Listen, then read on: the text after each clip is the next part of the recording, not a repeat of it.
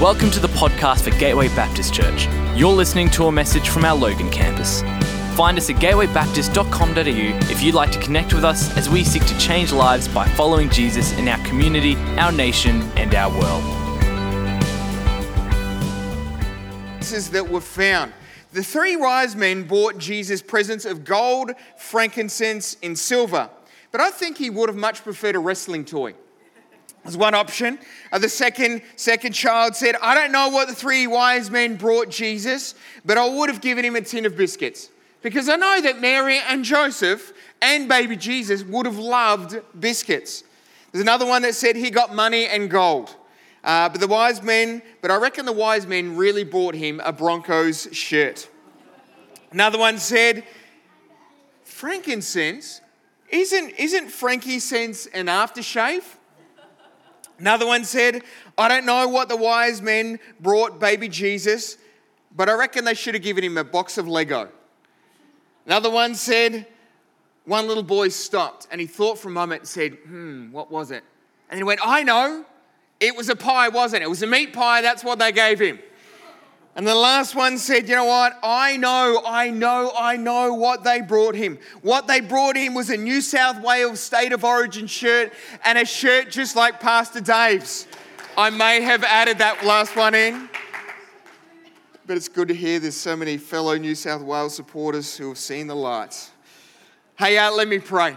Dear Father, we thank you that we can be here this morning, this Christmas morning. Lord God, thank you. It's a morning where we can laugh together. It's a day we can celebrate the birth of Jesus. So Lord, I just pray this morning, speak to us in these few moments that we've got together. In Jesus' name, amen. If we can just start the counter, the timer, and that way I can stay on point. I've been strict instructions. I've got 15 minutes and I've used up 2. So I've got 12 minutes left. And the team have said, you know what, if I start talking too long, they're just going to start walking up on stage and just going to start singing a carol. So the time pressure's on. Hey, we all know the story about Christmas, yeah? We all know the story about the manger and actually there was probably no trees there, but you know, the manger and baby Jesus and the shepherds and Mary and Joseph and everything else. But what I want to do this morning is look at a couple of people who are often kind of mentioned but often neglected. And they're what's called the wise men, or in the book of Matthew are called the Magi. So we're going to read just a few verses this morning from Matthew chapter 2. It's going to be on the screen behind me. It says this, after Jesus was born in Bethlehem, Judea, during the time of King Herod, Magi from the east came to Jerusalem, and they asked, where is the one who has been born King of the Jews? We have seen the star, and when it rose, we have come to worship him. When King Herod heard he was disturbed, and all of Jerusalem with him. Jump down to verse 10. When they saw the star, they were overjoyed. On coming to the house, they saw a child and his mother Mary, and they bowed down and worshipped him. When they opened their treasures and presented the gifts of gold, frankincense, and myrrh. And having been warned in a dream not to go back to Herod, they returned to the country by a different route. You see, we all know the Christmas story. We've all seen the nativity story kind of acted out with guys or kids dressed up in kind of, big fluffy velvet, what are they called, robes and big fake beards. And sometimes there's the danger of a live camel. I saw another church just in the last couple of days that did the live camel, and partway down the aisle, the camel left a deposit. And so they had to clean the deposit while the camel was coming down, and so we know all the different things, and we know that the gifts that they brought, and they know that they followed a star, and we know that they traveled a really long way. But I find this version and Matthew's account of the story really interesting, because he doesn't give us much detail about the wise men or about the Magi as he calls them, except for this. He says there's Magi who are from the east, and that's all he says, and he just moves on.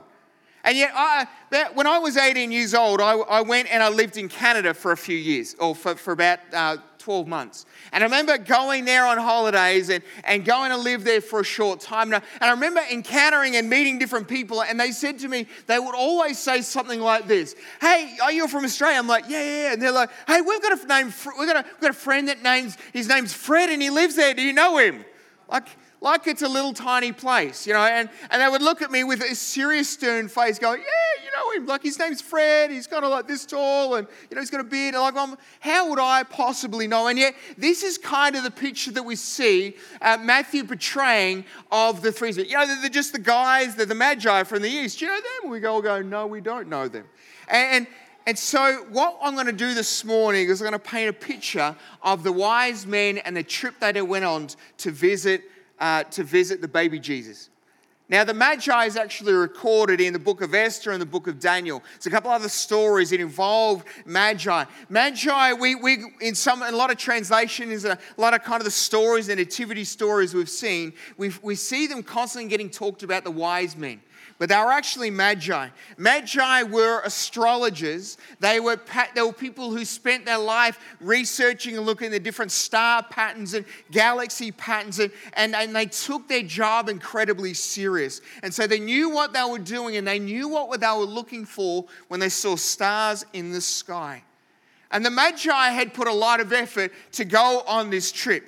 This trip, most scholars suggested, was around about 1,600 kilometers. And let me put that in layman's terms. In other words, it'd be like us getting in a car after church and driving from here, like Emma is about to after the service, and drive to Melbourne. That's kind of but Emma's driving in a Triton a Triton Ute, where the wise men or the Magi sat on camels. And so it wasn't a very comfortable experience. And it took them roughly around about 4 months to do the journey. And it wasn't a safe journey. It was a journey that was filled with robbers and different things along the way. And the Magi didn't just arrive and go by themselves, but they went in a caravan. Kids, I don't mean like the caravan that mum and dad or probably grandma and grandpa have got the stick on the back of the car. I mean a caravan that was roughly around about 300 people. Of family and friends and servants and animals and everything that went on this enormous big journey with the Magi, the wise men. And so this was at great expense that they traveled such a long way, all in search of this new king that they'd seen a star in the sky proclaiming. But what happened was that when they arrived, on their arrival, they kind of break into the king's court and they visit Jerusalem, and they're all expectant, they're all excited, but they discovered that they were the only ones looking.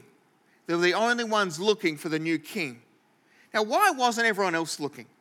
Why was it just them? I mean, a couple of weeks ago, we looked at the shepherds, and we saw the shepherds came and declared, and they would have told everyone, they would have held baby Jesus and heard the stories, and they saw the angel, and they saw the star in the sky, and so the angel would have been telling everyone that they could possibly find about this baby Jesus. And yet, why is it that when they arrive in Jerusalem, no one has been looking for him? I mean, the angel and the shepherds would have been talking all about him. So why was no one in Jerusalem seemingly knowing about the child? Because they hadn't bothered to look for him. Why hadn't they bothered looking for him? Well, because I reckon, like a lot of us here in 2019, like a lot of us, even a lot of us at church at times, our lives are filled with busyness, and our lives are filled with other things that take up and compete for our time. And just like it did back then, it does today, that Jesus gets left out because of there's other things, and there's important things, and there's vital things that take up our lives. Now, I don't know if you've ever seen this illustration. But what I've got up here is kind of something, and just imagine for a second, it's going to be a hard thing to imagine. Just imagine this is your life. it's shiny and it's clear. I don't know how that works. But anyway, so this is a representation of your life. And so what I've got here is I've got a jar of sand. And in the sand, this sand represents all of the little things in life that we've got. It's the things in life that seem to just fill up. It's the things in life that aren't that significant. It might be mowing the lawns or mopping the floor or making sure the house is clean or going on social media or making sure that the stuff and the bits and pieces around the place are right and in order. It might be making sure, that we catch the latest TV show, or like you're going to do with me, make sure that I can find a couch with a TV that works, that it is on channel, I think it's 7 now for the Ashes, or not for the Ashes, for the cricket tomorrow. Those kind of little things that seemingly aren't that significant, but seem to fill up a large part of our lives. And then we find kind of the pebbles in life. The pebbles in life might be things like our jobs. They might be things in our life like our house. And I had a house, but I can't find my house. So there was a house. Just pretend there's a house going in there too. And it might be things like, our cars. These things are kind of important, but, it's things like our friends, and that is not going to fit. I try to fit it all morning. I'm just going to sit it there, just pretend that's in there as well. It's upside down. Is that better? All right. And it's things like, coffee, because that's actually pretty important. It's bigger than sand. And it's also things like, chocolate, because we all love chocolate. And so, all of these things are kind of really important things. They're not, if we didn't have them, our lives wouldn't come to an end, but they're actually really important to us. But then there's the really big rocks in our lives. And these are the things that have become really important. It's our spouses or our husbands are quite important to us. And so are our wives. And so are the kids. And if your kids look anything like this, they're these little dinosaurs and they just eat anything. And so, and what we soon discover is that they just don't seem to fit. But let me rewind. We pull all of these things out. The important, the really big rocks in our life, the pebbles in our life that maybe aren't quite that important, but are still important. We actually pull them out. And then what we start to do is when we begin to rearrange our lives and we start to put in the most important things. We begin to put in our marriages or our significant relationships.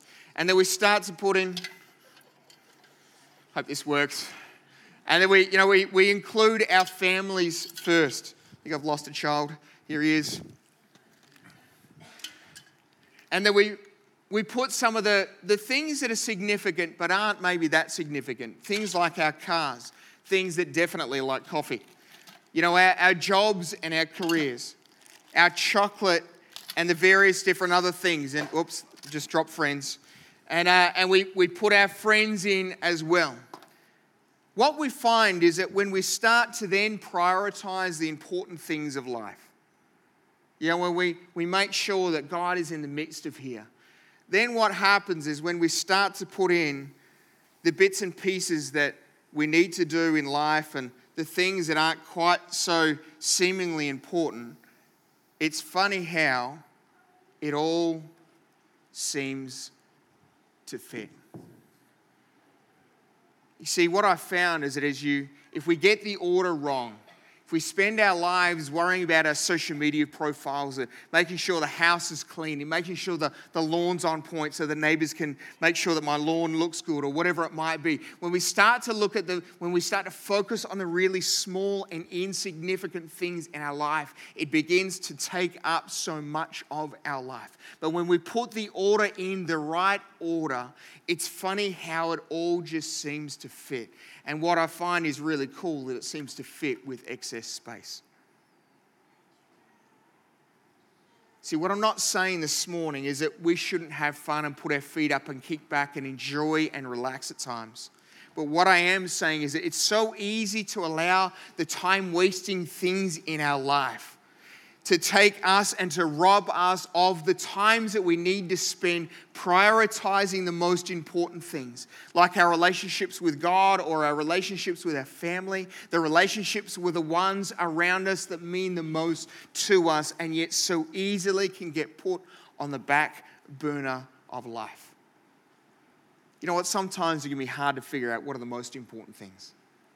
Sometimes it can be hard to go, you know what, if I think about it, I'm trying to figure out what are the rocks and what are the pebbles, because I know what the sand is. I mean, that's easy. It's all the easy, fun stuff that we can so easily do. And so I got 3 questions which can easily figure out what are the big rocks in our life, and what are the pebbles in our life, and what's the sand in our life.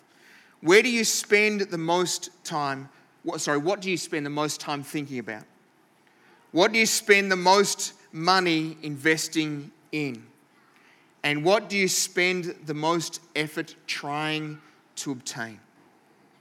Back into our story for a moment. So we got the Magi, we got the 3 Magi, and we got all the different things going on, and they're on a mission with the most important thing. And I've got some chocolates just because, it's Christmas, and, it's like calories don't count on Christmas Day. And so if I've got a question, what was the most important thing to the Magi? What did they give up the most time, the most money, and the most everything to do? To find baby Jesus? Yeah. Good work. Well done. You know what? You can have 4 because there's 4 in your family, and Mummy's saying no. So they gave up everything in search of one thing. They prioritized one small, little, tiny baby above everything else in their lives. See, Jesus was the most important thing. They spent nearly 2 years in preparation for the trip that they went on to find baby Jesus. They spent a huge amount of money investing in supplies and transport, let alone the 3 gifts that they brought Jesus that day. And they traveled nearly 1,600 kilometers, all to go and see Jesus. The screen behind me is a picture of the most important things on earth in my life. This was taken on Monday night at our carol service up at Mackenzie. And so there is Shadi, my wife, Allegra, Reuben, and Jude. And just after this photo, we had a whole lot of gate crashers come and join our family. And so our family got larger just for a few moments. There it is, with a whole bunch of other kids from our campus as well. These are the most important people in my life. Each one of them important for various different ways. Each one of my children have incredible gifts and are amazing. In particular, as my 5-year-old plays with the snow in front of me on the floor. How is it? It's good. And so each one of them are cute. But as cute as my kids are, would you pay thousands of dollars next Christmas to buy them a Christmas present? Would you next year travel and organize a trip to drive thousands of kilometers just so that you could see them? Would you devote the best part of 2 years figuring out and organizing that trip just to come and see my kids? Of course you would. No, you wouldn't actually. Actually, you could, but you wouldn't. Why? Because they're my kids, not your kids. And I wouldn't expect you to give them thousands of dollars in gifts and travel thousands of kilometers to get there and spend 2 years organizing the trip to make it happen. All because they're my kids and not your kids. And I would expect you to do that. But the question I've got for you this morning, is Jesus that important to you? Because you are that important to Jesus. But he didn't just ride a camel 1,600 kilometers to come and find you. But what he did do is he came from heaven to earth to find you. He didn't come with gold, frankincense, and myrrh, but he came with an offering of his son just for you. You see, he didn't come and he didn't spend 2 years in preparation for the big occasion of finally meeting you, but he spent 30 years preparing to hang and die on a cross for you and for me. See, the Magi, the wise men, whatever you want to call them, show us something about Christmas. The Magi show us what is really important at Christmas. And the important thing at Christmas is Jesus. And the important thing at Christmas is you.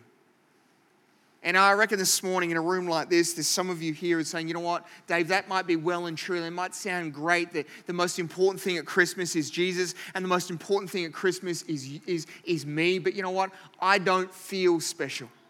And maybe you've had some family or some friends or some people around you reaffirm that you aren't special because of how they've treated you and what's been done to you or what's been spoken to you. But I want to tell you that on this Christmas day marks the greatest day in history when Jesus came as a baby. In John chapter 1, verse 14, it says this: the Word became flesh and blood and moved into the neighborhood. You see, Jesus came to the neighborhood to save someone like you. He moved to the neighborhood to save someone like me.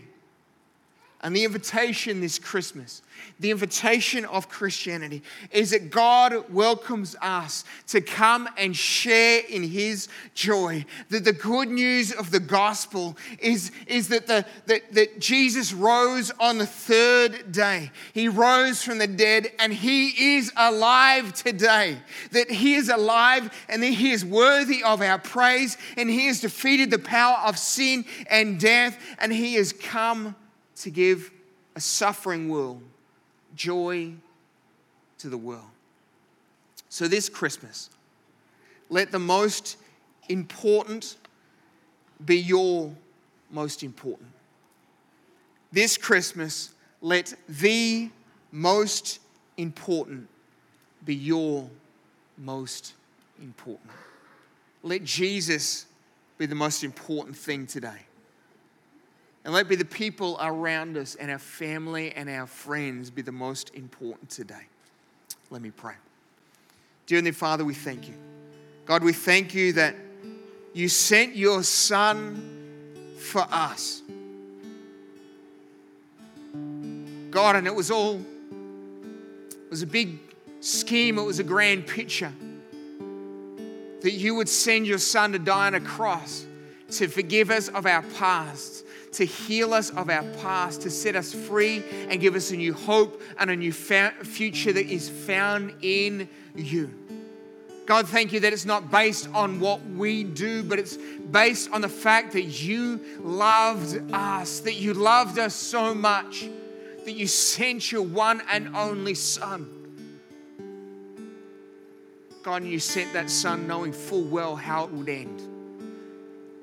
God, you sent your Son knowing full well that He would hang on a cross and He would die.